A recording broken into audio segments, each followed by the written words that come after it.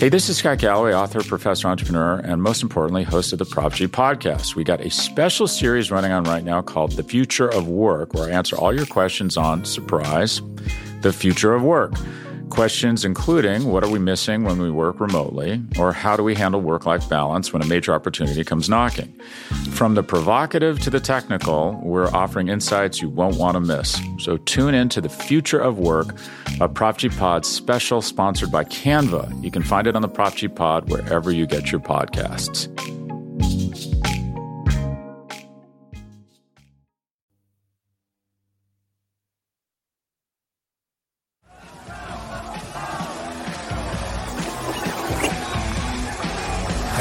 Kick off the show here.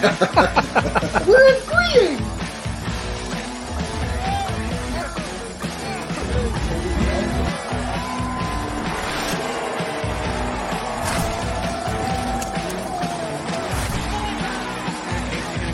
So cleaned up.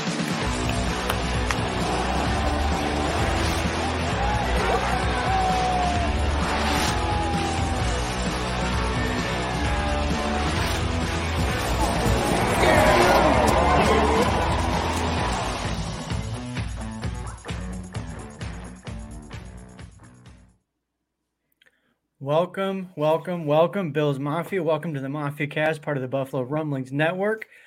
It's kind of a sad week, and we're going to talk about that. How are you guys doing today? Better. Yeah, better. It's Friday. I know we're still going to talk about a loss, but, still better. Yeah, kind of moving forward with that. It was a rough week for sure, but I will say this. Just going to throw this out there. So last week, this is non-Bills related, but we're going to have fun with it. So last week, I'm outside doing my lawn, and I look over, and there's a little black lab next door. And I thought, oh, that's my neighbor's dog. But then you get closer, it's not. So my wife and I jumped through hoops. The neighbor, we jumped through hoops. We find the owner. We rescue the dog. The dog's life is saved. Everything is good in the world, right? So later on that day, we take my girls out to dinner for their birthdays. Our family is big on sushi, so we went and had some sushi. Then we go shopping afterwards, and we're loading up the car, and this lady comes over. I'm 80 years old. I missed the bus. And I look at my wife. I'm like, what bus is she talking about? There's no buses out here. She's got her hands full of 2 bags, and my wife, being who she is, like, we can take you home. Come on, get in the car.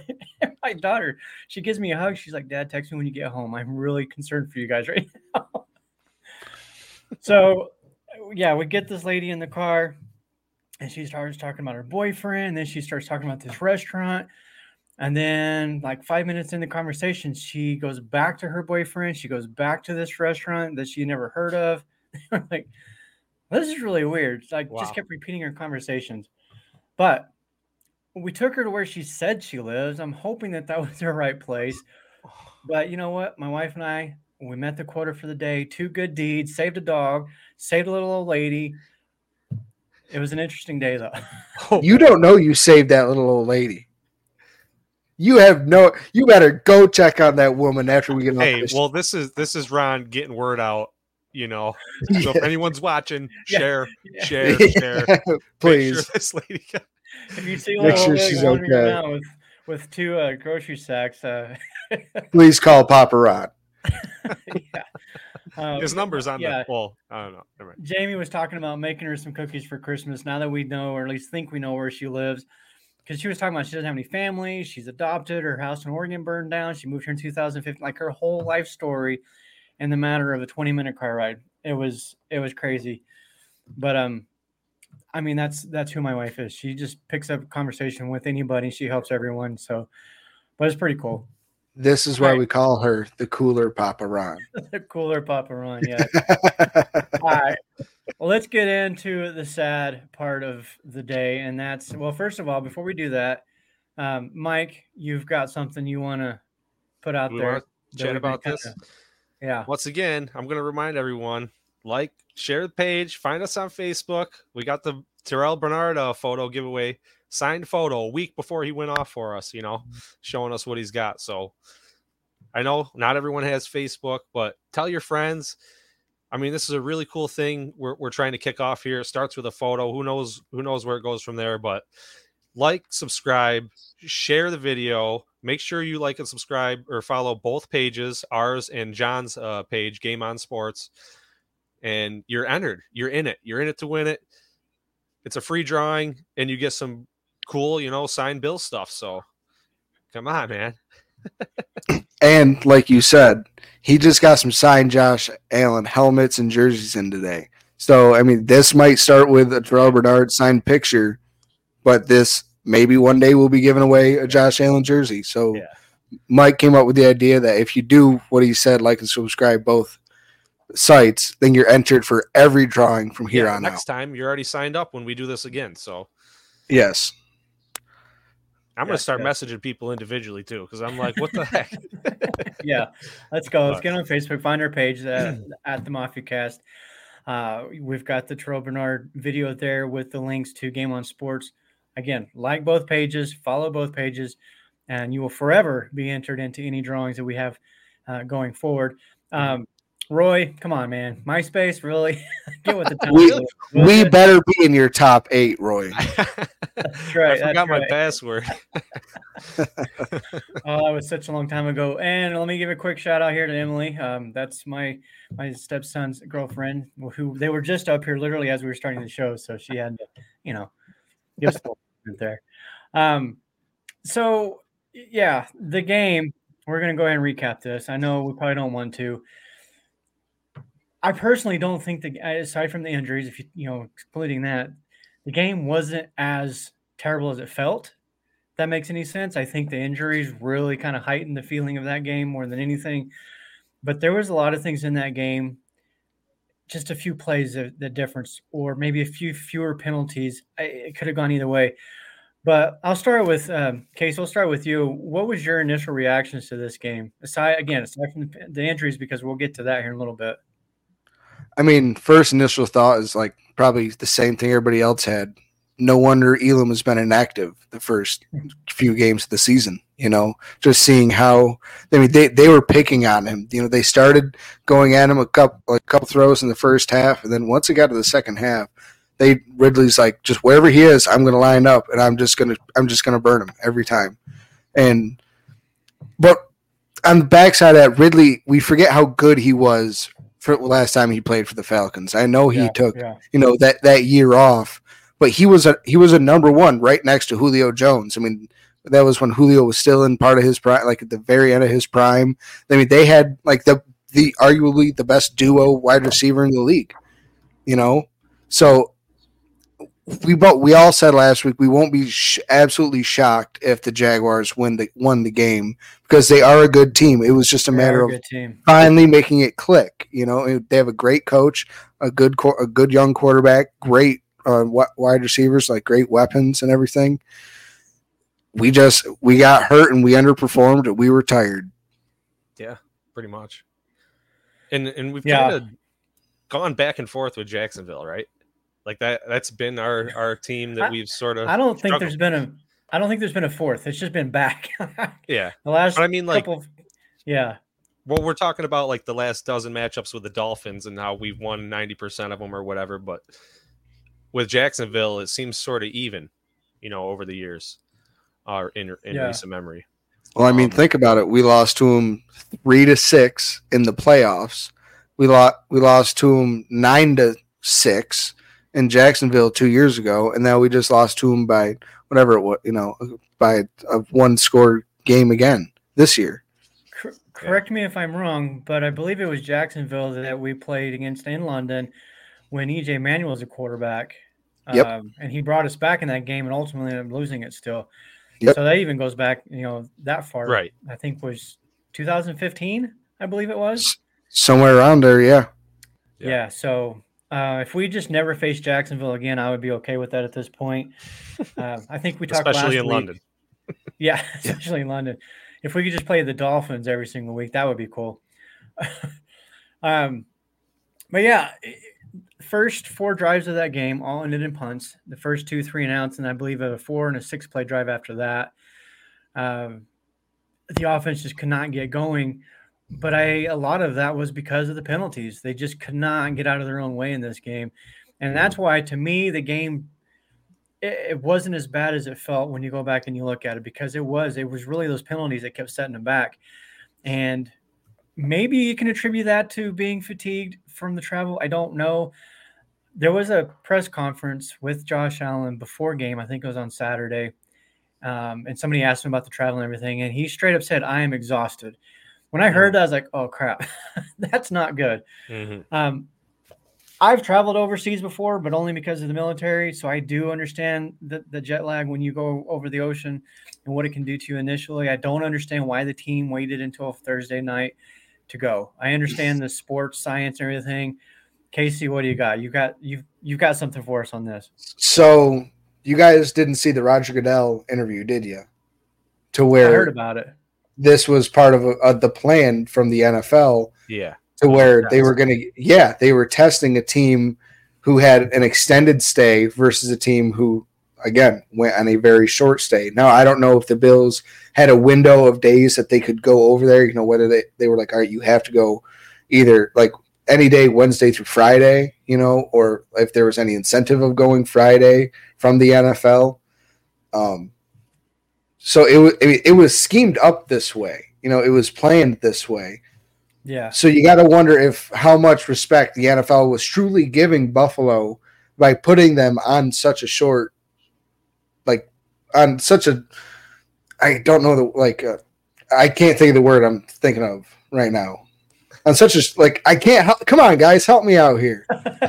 I'm reading disadvantage on an unlevel playing field. Yeah, like they put them at such a disadvantage. But they were like, hey, that's that's the bill. Like the Bills versus the Jaguars. The Jaguars, they should be good, but will they be good this early? And the Bills should be rolling at this point, So it's one of those things. But it's just weird that we were the guinea pig for the NFL. Yeah. Yeah. And why not beat up on Buffalo, right? Right. Everyone based on the way that the stadium filled up with Bills Mafia, they set a record stadium attendance in this game. And I think that's why. It's because of Buffalo. Buffalo travels. We all know that. And there's fans all over the place. I follow a lot of UK Bills fans on Twitter and, all over the place. So for that reason, the NFL did the right thing. Like, they know who brings the dollars. It's like, the Bills, probably the Cowboys can probably fill that stadium. Some of these nationally recognized teams, and just with the timing, Buffalo has become one of those teams. But I commented a few times over the past few weeks to people that the NFL talks about how they're so big on competitive playing field. Everybody has to be, on the same level. If you want to experiment with a team being over there for 2 back-to-back weeks, make it the same 2 teams. Do something like that if you want. But to me, it created a competitive disadvantage for Buffalo by having them show up this week versus, the Jaguars have been there for 2 weeks. And Travis Etienne even commented that he believed that it was a huge advantage for them. Mm-hmm. So yeah, because he said he was like, we feel fine. He goes, after a few days, he goes, we were completely adjusted to it. Yeah, a couple naps or something. You're on schedule or whatever. Hey. And to Roy's point, I think the point you're making is that they didn't make him go on Thursday. I agree. That's on Buffalo for sure. They should have won on Monday. We don't know if they were allowed to, because the NFL was trying to do was doing this test with it. That's what I was saying. You don't know if the NFL was like, all right, the earliest you can go is Wednesday and latest you can go is Friday. Yeah, who knows? I know the team. Well, I've heard that the teams, not Buffalo, but any team going overseas has the option of when they want to go over there. Yeah. Whether or not they changed that and the NFL said, no, this is what we want you to do this time around, just to testing things, maybe. But one of the things that I thought was interesting is I did hear Chris Brown from One Bills Live. Him and Eric Wood actually met with Goodell in London during the pregame, and he made the comment about a division in Europe. It wouldn't be like a single team, that there could potentially be a full-on division over there. because obviously that's going to logistically make things a little bit easier. But still, you're talking about eight or nine road games for these guys, and half of them are three of those would overseas. be in division. So you'd have 4 or 5 games that you'd have to come back to the States for.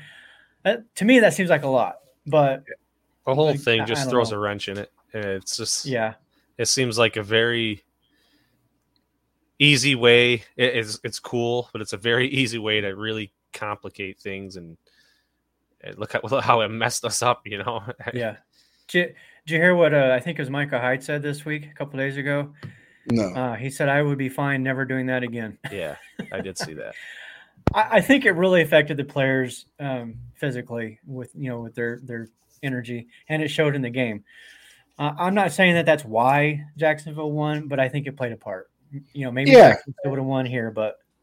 Another day is here, and you're ready for it. What to wear? Check. Breakfast, lunch, and dinner? Check. Planning for what's next and how to save for it? That's where Bank of America can help. For your financial to-dos, Bank of America has experts ready to help get you closer to your goals. Get started at one of our local financial centers or 24/7 in our mobile banking app. Find a location near you at bankofamerica.com/talktous. What would you like the power to do?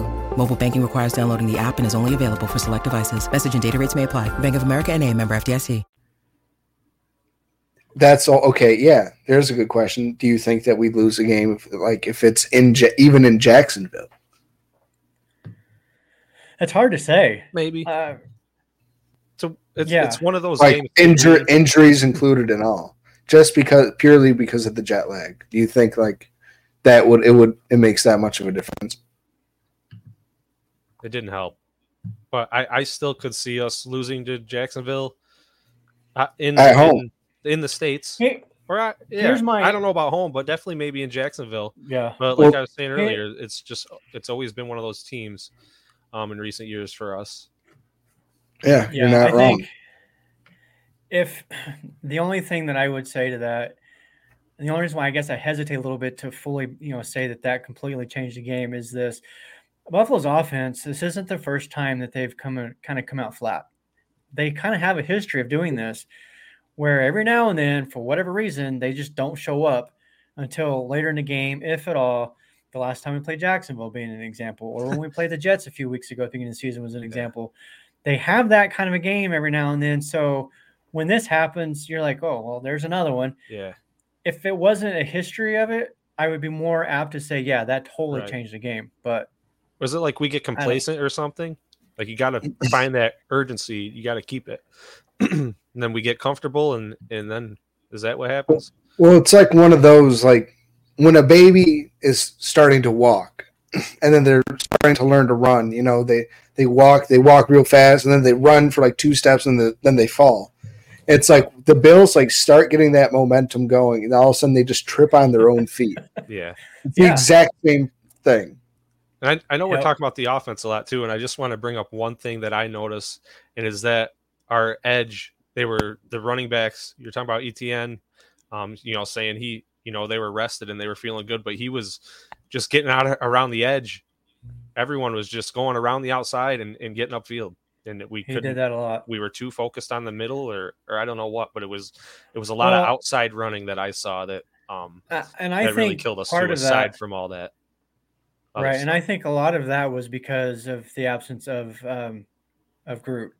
Yeah. His run defense is if you look at his PFF grades, I believe he was I think top 10 in the league for edge defenders against the run this year so far. Shaq Lawson is another one. He's really good against the run. Both of those guys were out, and I do think Jacksonville took advantage of that. And okay, you know what?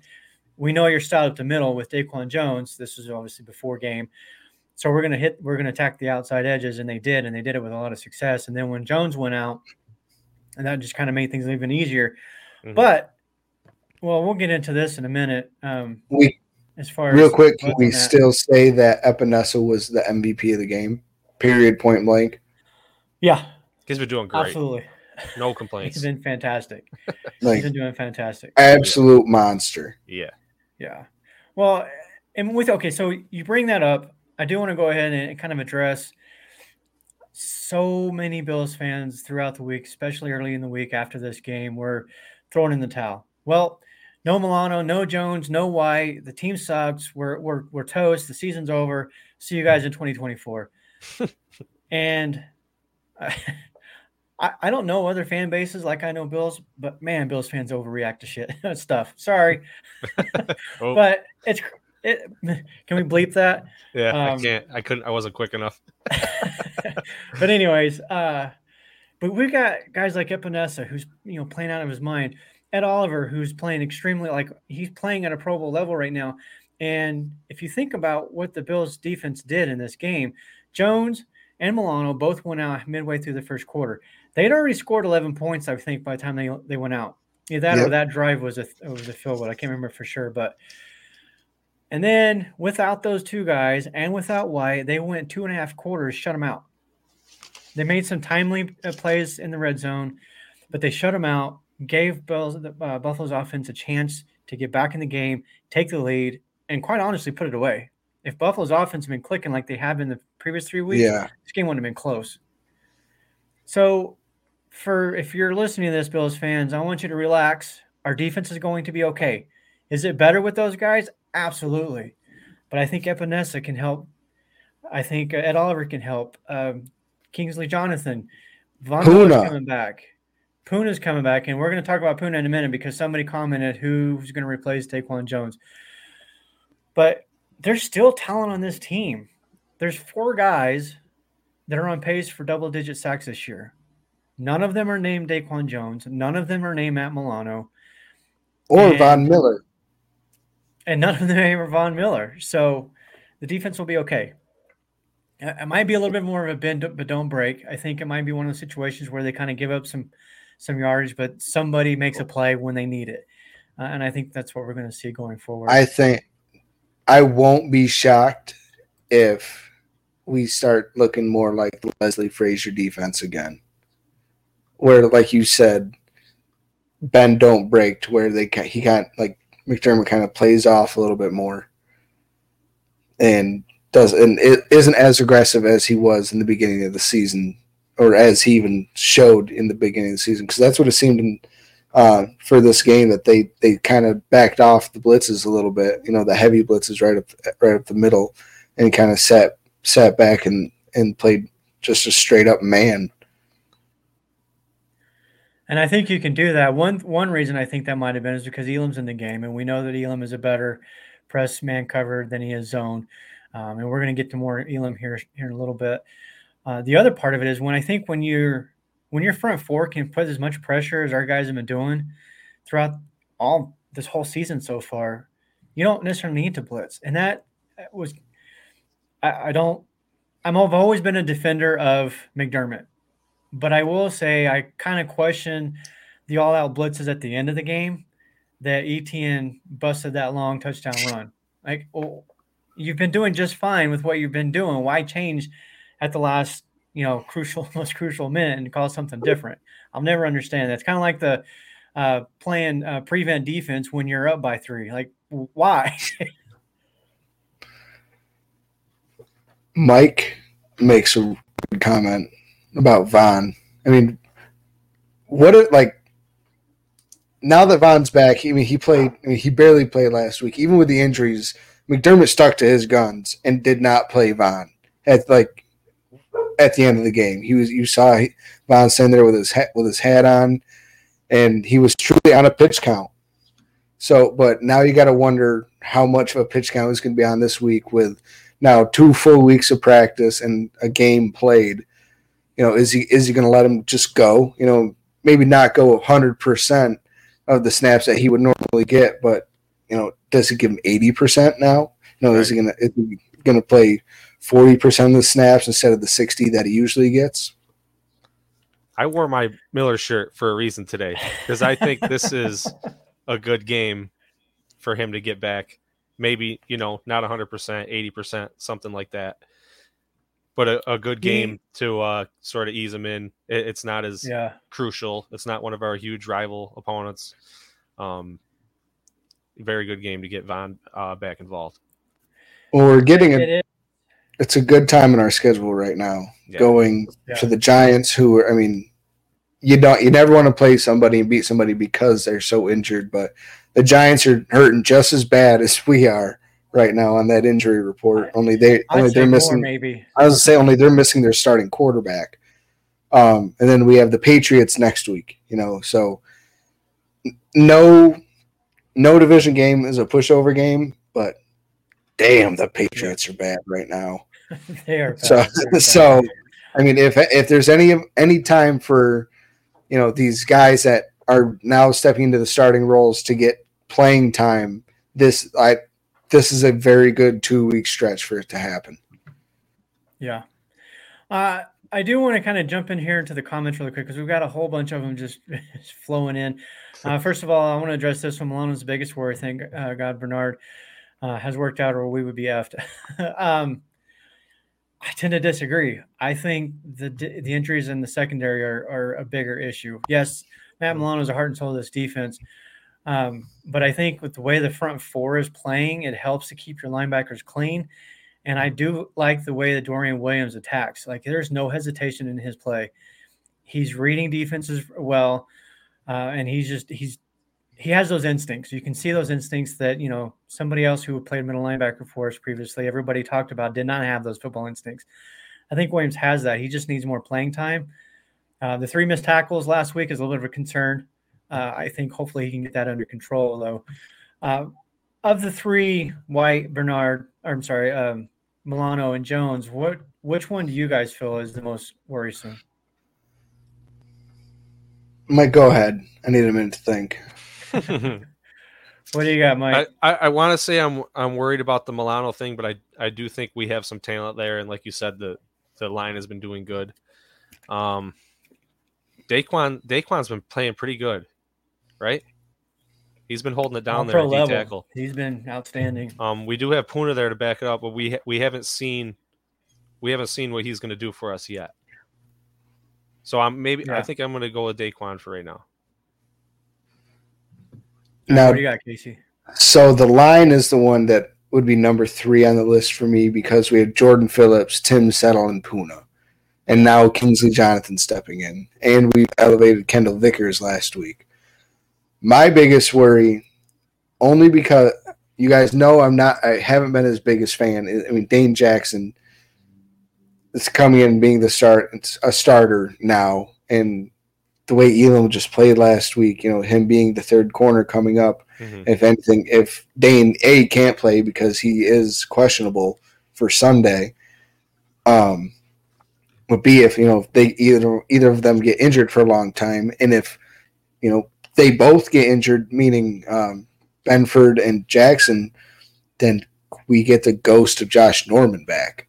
So the depth at corner is the biggest concern for me right now. I know we have Ingram on our practice squad that we can elevate, who would probably get the nod over Norman right now. I hope.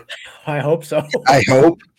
But, I mean, we don't know what he is. I mean, again, we found Christian Benford in the 6th round out of Villanova, and he's been very solid for us. So maybe we found another diamond in the rough with Ingram. But to me, it's just corner. It sucks seeing Tre'Davious White go down again. It broke my heart, and so now I was really hoping to see. We truly had our 2 best corners on the field for the first time in 3 years, and now it's going to be 4. It's going to take 4 for it to actually happen. So for me, it's cornerback. It's cornerback, and then whoever can fill in. Hopefully, Dorian at linebacker. Yeah. And then the defensive line, just because I think that's where we have the most depth. Right. I'm actually looking at the depth chart right now, and I noticed Dane is listed as questionable, and I think Roy commented earlier. Groot does not have an injury designation, so he looks good to go. Yeah, who is it? It's just Dane Jackson and Kincaid and Knox, right? Those are all 3 are questionable. Yes. Yeah. As far as starter. Yeah. I do want to touch on the corner situation again some more here in a little bit, but I do want to get to some more of these comments. To RC3, thank you. Appreciate the thank you very much. Super chat there. And he says, I think they should do it like the Premier League and relegate teams. I'll be the first to admit I don't know what that means. So, yes. Please explain it a little bit further for us, RC3. I mean, Does he I've mean heard that term. relocate? No, relegate. It's relegate. That's an actual term. Yeah. I just don't know what it means. Right. So I think he's talking about like the joke when we always make the last place team, the NFL, gets relegated to like the XFL, and the XFL champion gets to come up to the NFL for a year. Yeah. So if that's what he's talking about, that's what it is. Yes, I'm in for it. I'm in for it. I would love to see the Bears go away for a year. Or the Patriots. Or the Patriots. Oh my God! Could you imagine if it was the Patriots? After that long reign, they get booted out of the NFL. No, but what if Coach Belichick coaching Pee Wee football? I would be in tears, leaning over, laughing. But this makes me think of also about the playing in London thing again. Why don't they pick some teams that they know aren't gonna, be competing for like the playoffs this year, and do their experiment with those teams? Do an teams AFC NFC team right now, or going into this season, or NFC AFC. Make it easy like that. Us play the Giants over there. Whatever. Yeah. There's a whole. I'm trying to catch up on everyone's comments. Thank you. We appreciate you guys and the support. There was one question. I think Spin. Well, it's not a question, but a comment. We know the XFL isn't part of the league. That was just kind of an example. It does sound like Kincaid and Knox will possibly play. I believe Kincaid is still in the concussion protocol, but he is a limited participant in practice. Groot sounds like he might be a go. The one thing I wanted to talk about, because you mentioned Von Miller a while ago, because of the opponent and how well Buffalo's front has been without Miller, do you guys think he's going to be a full go this week, or do you think maybe they'll dial him back? Well, he only got 19 snaps last week. I do think he gets more this week, but do you think they're like, okay, we trust you, I think you're good to go, and they just put him out in the normal rotation, or are they going to pitch count him again? I mean, it's one of those things. They'll hold back a little. If he starts tearing it apart, if they're like, all right, go let him have his fun for a minute, and then say he gets like 2 sacks in the first half, and we're blowing him out by 17-21 or something like that, then bring him back in. But if it's close, manage those snaps and keep him playing throughout the game in certain situations. Yeah, I guess I didn't answer the question. I just gave the reasons for both. Well, and hopefully by halftime we're up 28-0, and then they can just sit Von the rest of the game, and any of the other starters, just roll them all out there. There was another question. Oh yeah, I want to kind of get to this one because this was asked some time ago. I don't remember who exactly was that asked the question, but Roy here brings it up again. I would say Jones, but don't know how Puna will do. The way that Daquan Jones has been playing, I don't think you replace him at that same level. But one thing that Puna does well, is basically anchor that defensive line. He can eat up some blocks. He can occupy those double teams. And again, help keep the linebackers clean, help the edge rushers still get in those one-on-one situations. Is he the penetrator that Jones is? I don't think so. But I do think he can hold up really well against a run. So when we brought Daquan Jones over here, that was the one knack on him, was that he wasn't good at going after the pass. He was a run stuffing one tech. That's what he did, but he was one of the best at that when we brought him over here from Tennessee. And so now the fact that he is a stud getting to the quarterback it's funny to kind of see that it just kind of came out of nowhere that maybe it does take a year to get into a system, be introduced into a system and learn it and everything. I think something sort of lit a fire too, maybe, because I was a couple weeks ago and they were talking about who was getting sacks, and there was graphics being shared around, and he's like, what about me? And then he got his. So I just think he's really, I remember that. Really in a good spot, motivationally, right now. Yeah. This is a good one. Could we see Group play more as a 3-tag defense attack? He has played inside before. They have moved him down inside. He did a lot in college. So I wouldn't be surprised if we see a little bit of that maybe. depending on Ford, I think if Ford gets in there and just holds the fort down, and well, 3-tech is what Oliver plays, So, I mean, I'm looking more so at Jordan Phillips right now. That's who I want to see step up because he's the one. He's the penetrator. He's supposed to be the best penetrator out of between him, Tim Settle, and Daquan Jones. Well, I guess and now Poona Ford as well. So that's who I'm really looking forward to see and see if he can take another step forward and maybe get to that 10.5 sack mark that he got for us a few years back. Okay, Spin. I would love to see this. Oliver Floyd on third down, on his pass plays. That would be an insane front four, I think. Yeah, I'm glad you brought up Floyd because we haven't even talked about him yet. That's right. He's on pace for almost 20 sacks this season. Like, he's having a fantastic year. Mm-hmm. Yeah, he's like between 18 and 19 is where he's at. I think like 18 and a half, I think, is the number. Yeah. But it just sounds better to go ahead and exaggerate a little bit and say he's close to 20. Hey, man. Mm-hmm. That's insane. That is insane. Remember when we were the last time we had a 15 sack plus guy?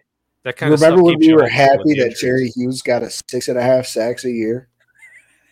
Yeah. Like everybody was like, but he's so good at pressures. Screw your pressure. Give me the end result. Okay, you say that, but I want to look at Buffalo's offensive line, their performance in the last game. They didn't give up any sacks, but Allen was running all over the place in that game. They kept him off his spot. They made him move around.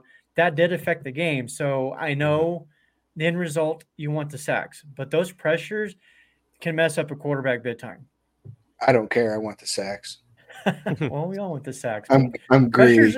Pressures are a stat too, Casey. Pressure is good. Sacks are better. Yeah. Yes. Yeah. All right. Let's get off of this. And let's go ahead. So, we kind of already touched on this a little bit. Replacing Matt Milano. First of all, I don't think you can replace Milano. He is the heart and soul of this defense. But are you guys comfortable with Dorian Williams? I would rather have Dorian between he and Dodson, but I would rather be Dorian, Spector, Dodson. But the fact that we signed A.J. Klein to the active 53 throws a monkey wrench into this entire thing. You're right. I was going to say the same thing. But I don't believe that they're going to trust like Klein to call the defense. I feel like the only people they trust to call the defense would be Bernard and, well, they can't give the green dot to Bernard. Why not? They didn't he didn't play in the preseason because Milano didn't even get the green dot. They gave it to the middle. They gave it to the middle line. The plays. Oh, he has. Well, yeah. Okay. So it's almost like McDermott and companies, like almost like they saw this coming because they had Williams at linebacker for all of like a day. And then nope, we're going to move him over to back up Milano. And that's where he's been practicing this whole time. Yeah. Thank goodness, because I do think Williams can be okay in that spot. Again, I'm not saying he's going to be like an all-pro or Pro Bowl or anything like that, but I think he needs to get in the game. I think as the games go on, he's going to get better and better. And if not, then I guess we maybe throw Spector out there and give him a shot. He's back at practice this week, so. Yeah. Mm-hmm. Even though he's listed at middle behind Bernard. Who's Spector? I'd still like to, on ESPN right now I'm looking, but. Well, technically so is Terrell Dotson. I mean, he's listed as middle linebacker, and he came in and filled in with Williams when Williams missed. I'd like to see what Spector could do there. If you're going to do that, this would be the game to do it, I think. Yeah. If you want to experiment their defense. Well, is it, though? Because this is supposed to be the game when Saquon Barkley comes back. Yeah. Well, what a better time. I just don't think the Giants can beat us with just Barkley. But they have Isaiah Hodgins, the best wide receiver in Buffalo Bills history. Remember now you're mocking Bills fans. I'm sorry. But no, I think it's the Patriots next week, I think, right? Yeah. So this 2 weeks is where you need to find out what you've got. Yeah. Can these players be filled in and do okay, or do they need to pull off something crazy and go get a new corner? Or because I've heard the Patrick Surtain Jr. kid, the kid from Denver. Yeah. I've heard his name come up because of the fact that he's on a rookie contract. He wouldn't be pricey as far as money goes, but it would cost the Bills a lot. Do you think the Bills try this avenue? 0 chance. Try the avenue for Patrick Surtain specifically, 0 chance.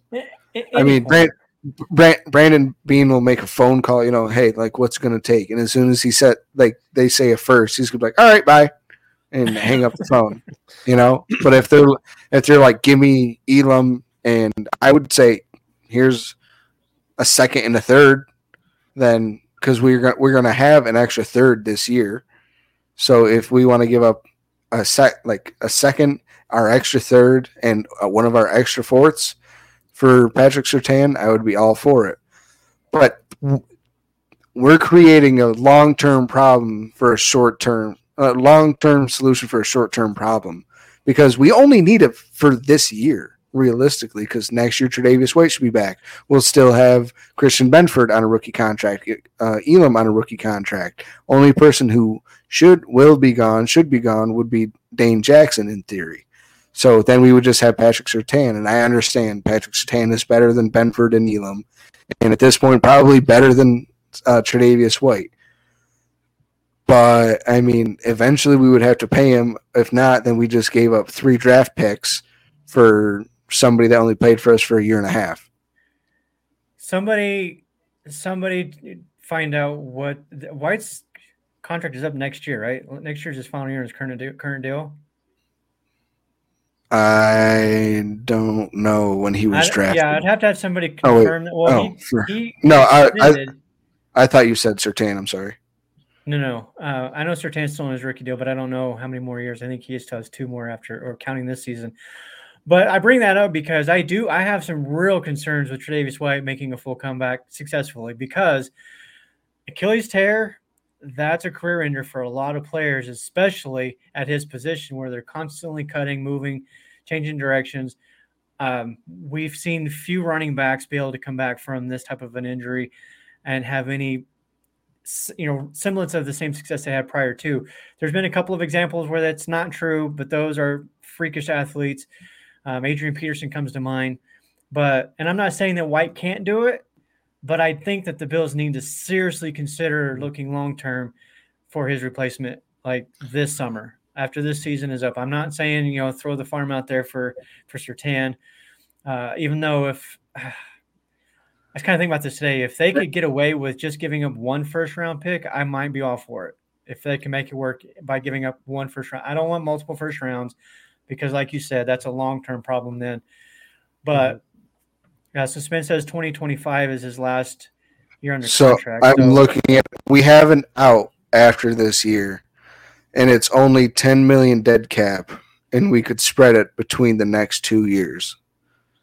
Yeah, that's very doable. I don't think Beane would even be willing to eat the $5 million. He kept Vernon Butler inactive and paid him $6 million.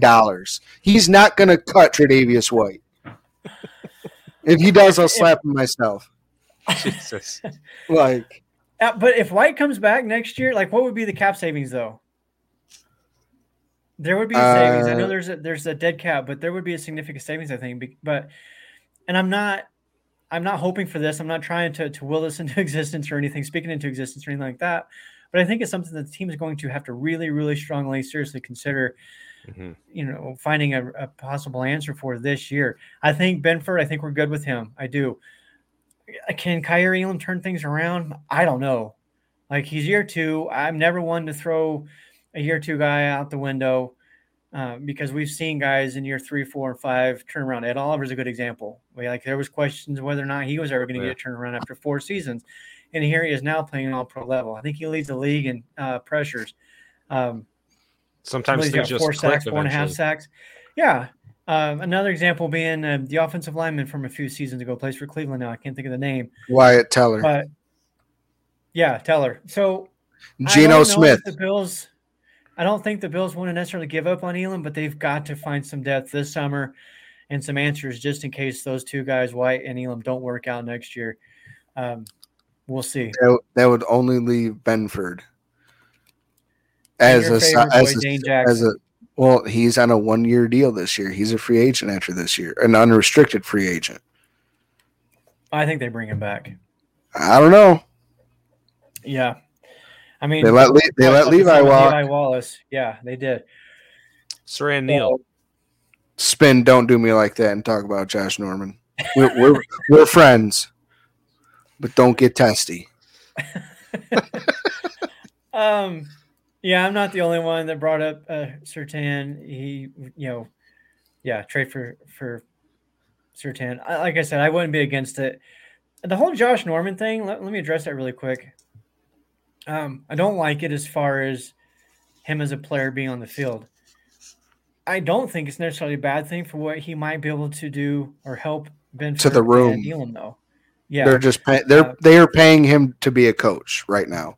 Right. To just, I think they saw Elam play so poorly, and Sean McDermott's defense. This is Sean McDermott's defense.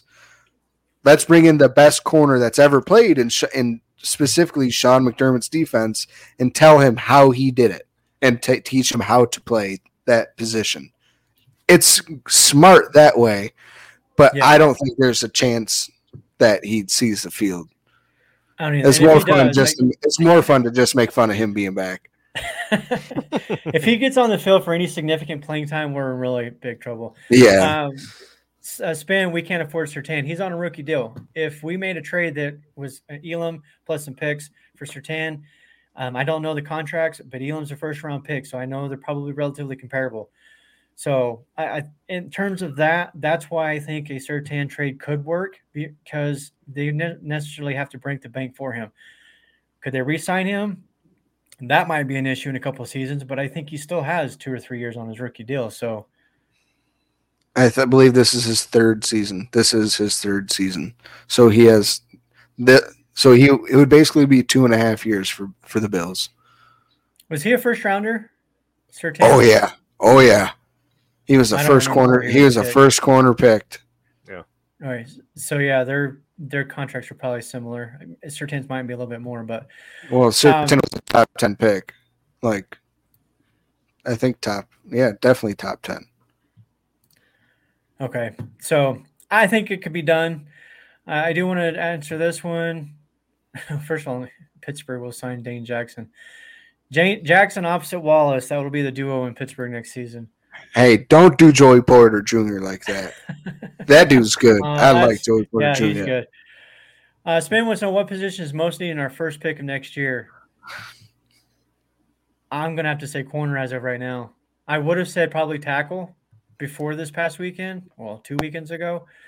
But I really, really have my concerns whether or not White can make a full recovery and be at the same level he was before. Even now, he was gradually getting there, I think, but He was not the same Tre'Davious White that we saw pre-ACL. No. We were hopeful he was improving, and I think we all felt like he, was gonna make it happen eventually. Stinks, man. Yeah. Yep. I mean, I feel bad even talking about him not being with the Bills anymore, but I can see the world where that happens now. I don't like the linebacker idea, not in the first round. Linebackers to me are like running backs these days. That's why I'm not as concerned with the Milano deal situation as I am with Tre'Davious White and shoot, even Dane Jackson for that matter. If we have to roll out Kyrie Elam out there opposite side, if he gets toasted by Tyrod Taylor and Darius Slayton in this game repeatedly, I will be done with Elam. Like, there will be. You can just about guarantee something will happen if Dane can't play this week and Elam just completely throws another goose egg up there. But again, this is the same kid that was tied for the team lead in interceptions his rookie year, platooning with 2 other guys. So we've seen him be able to play in this league in some sort of a fashion. you just got to wonder what has happened over this like off season that it is just like you got to wonder if it's just mental at this point to where I was a first round pick and oh my God, now I'm beat out by the 6th round pick and the 7th round pick. Yeah, or this I think that's what it is. 7th round pick. Like I think is it truly just a mental wall that he has to get over now? And was this just the getting his feet wet again? Back in the NFL, getting his first playing time. Yeah, because he played well down the stretch, I felt like last year. Yeah. But I agree. I think it's all in his head right now. I do. I think he has the physical skills and talents to play the position. But getting beat out by, like you were saying, I do think that affected him. Spin here. We should start eating and let Dane rest. Can't afford to have Dane with lingering injury all season long. That makes I agree with that. Mm-hmm. Yeah. Roy, you were funny. You're funny. I gotta see. Maybe they put the wrong playbook on the plane. Oh, yeah. Put the playbook on the plane. Yeah. So all right, guys.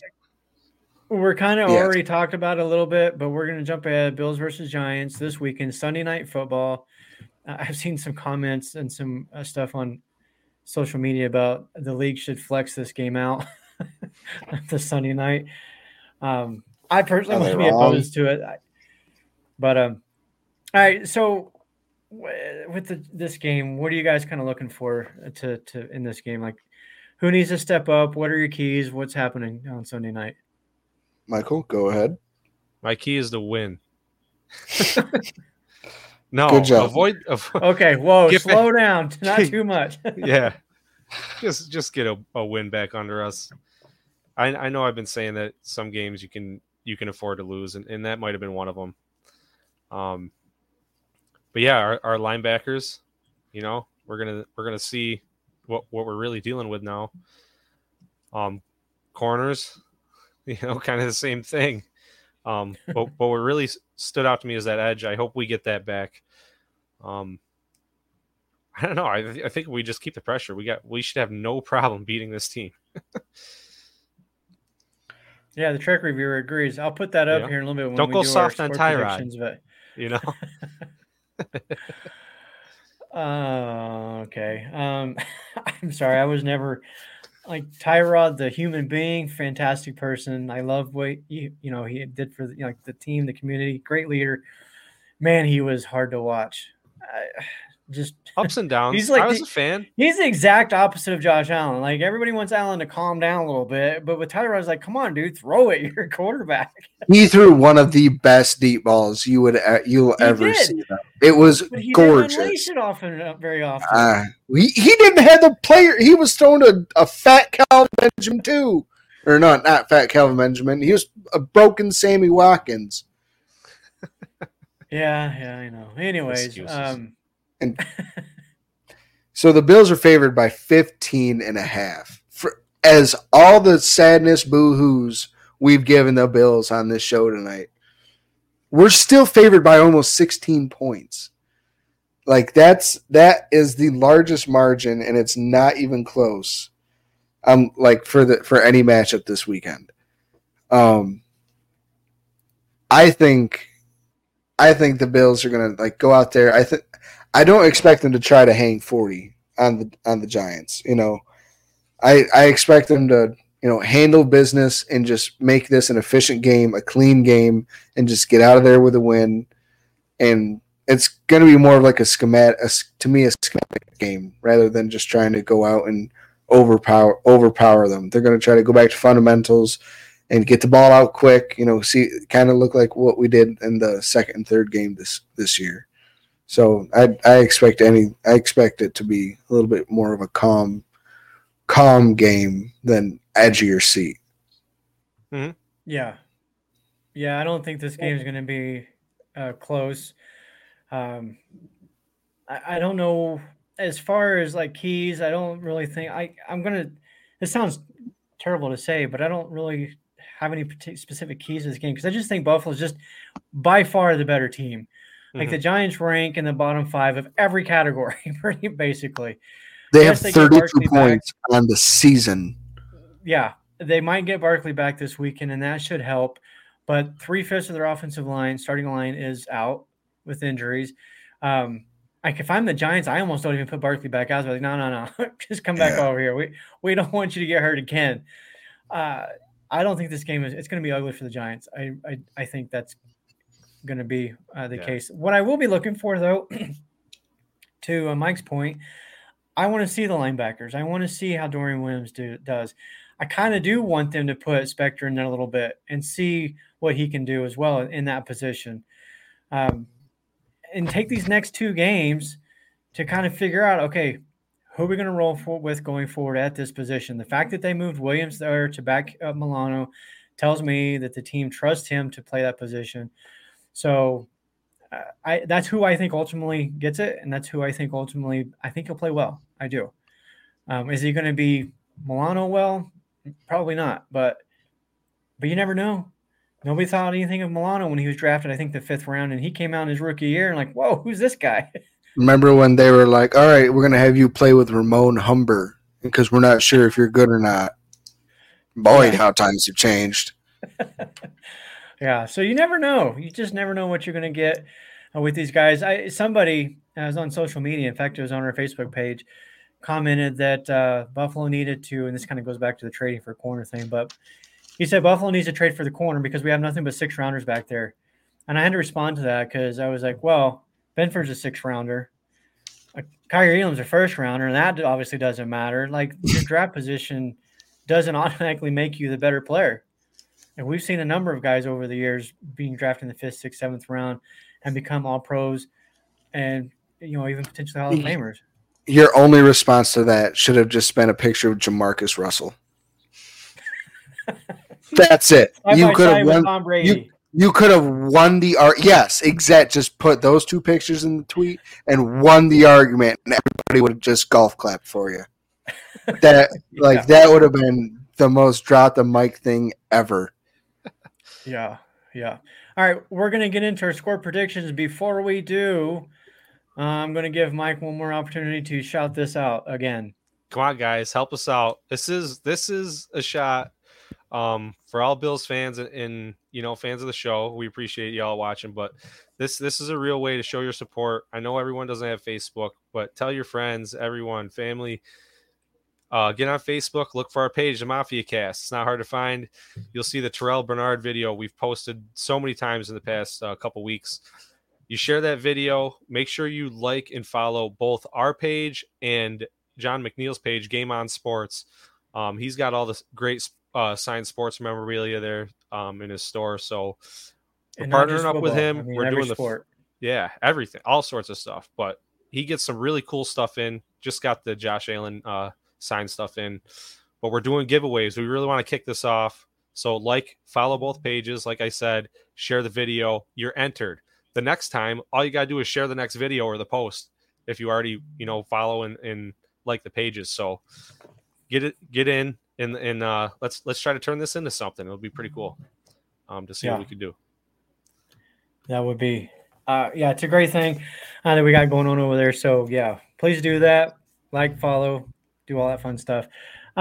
Score predictions. This is my favorite part of the show. Up, Ron, go. First of all, hold on. I am not ready. How's it feel? I'm ready. Anyways, those of you listening in the comment section, we want to hear yours so we can put it up on our TikTok videos that Mike so beautifully puts together. And Mike, you're ready, so go for it. Oh, all right. I wasn't ready for you to put me on the spot, though. I was ready when I was ready. You said you were ready. So anyways, we were all Ron and I were kind of at a loss. We didn't really say a key, but I want to say, how's this for a key? Don't get complacent. It sort of feels like a preseason or a scrimmage or something. We got some new guys, we're working with here. Don't get complacent. Play our game. It's Friday the 13th. So, and I just wrote down my score, and it happens to be 31-13 Bills. So I just flip-flopped them. All right. I'll go with mine. I don't even think the Giants score 13. So I'm going to go I'll say 31-6. Wow. Nice. I mean, Buffalo can score 40, 50 points in this defense. I just don't think they will. I think they're going to get ahead, and then they're going to kind of slow it down and let the running game chew out the clock. I think there's a lot of respect between these two coaching staffs and organizations that they wouldn't do that to them. So 31-6 is plenty. I'm going to say 36-13 with Kyle Allen playing with about 7 to 10 minutes left in the fourth quarter. And really? Josh Allen left the game with 33 points on the scoreboard. Nice. So We're going to hold you to that. What's your score again? 36-13. 36-13. I can't believe you guys are giving them 13 points. And like I said, backups, and all the backups are in the fourth. That's true. That's true. That makes sense. The backups, Buffalo's defense. I mean, I think Buffalo's backups, offense and defense, can beat this Giants team right now, start to finish. Oh, Spin. Did we guess how many sacks we're gonna get? I'm gonna say 4 sacks. Oh, then this game, I've got a good number. I'll let you go first, Mike. Or I'm just going to one up. I don't want to go 3, so I'm going to one up Casey and say 5. I'm going to go 9. Wow. Whoa. I'm saying 9. Whoa. Well, look at that Giant. They gave up 9 sacks, I think, to whoever it was a week or two ago, and now they got 3 of their 5 starters are down. Like, Buffalo's going to destroy them on that offensive line. It's going to be ugly. Hold on. Real quick. We thought the same thing going into the Bengals game last year in the playoffs. And their backups on their entire offensive line made us look like pee-wee football players. Yeah. So looking back at that. You can't like that. Like we lost to Zach Wilson. We always lose to the backups. So you gotta give a little bit of respect. But in our defense of that call, we should have looked at because we had a lot of backups too on that defensive line at that time. Pretty much Ed Oliver was the only starting lineman we had left. Yep. But yeah, you're right. Yeah, I mean you never know. Here's some more. Roy Collins says 2. Spin says 4 is weak. Miami got 9. 9. Spin says 10 plus, and he says book it. And really quick, we're a little bit over, but that's fine. I do want to address this because this name's been coming up as of late with the Frank Clark release. I don't know if I'm okay with that. It's an edge rusher we don't really need. Maybe he can play inside. I'm not sure. But if he couldn't stick on with that Denver defense, I don't think there's much left. Well, but they also sold. I mean, they cut Randy Gregory, who they signed to a massive contract. I mean, the Broncos are in a pure fire sale right now, and I think that's probably the deal that Sean Payton had going into there was, if I go into this season and stuff it this just isn't working, we are blowing it up. Period. Otherwise, I'm not taking this job, because who wants to go to a job where they're like, you're going to fail 4 games into the season, if you keep the same team for the next 4 years.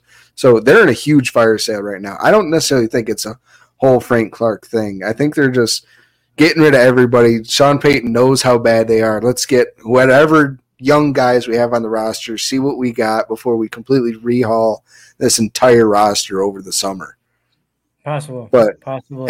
But if we didn't have Leonard Floyd, I would be more in on Frank Clark. But Leonard Floyd fits that perfect third defensive end that Frank Clark would be for us. Yeah, that's a good point. All right, we're going to go ahead and get out of here because we are over time. But we'll see you all next week. And I do believe so. Next week we hold the drawing for the Bernard autographed Bernard photo. John McNeil, I believe, will be on the show with us to announce the winner. So that's next Friday, the 20th, same time, 7 Eastern. Go Bills. Go Bills. Go Bills.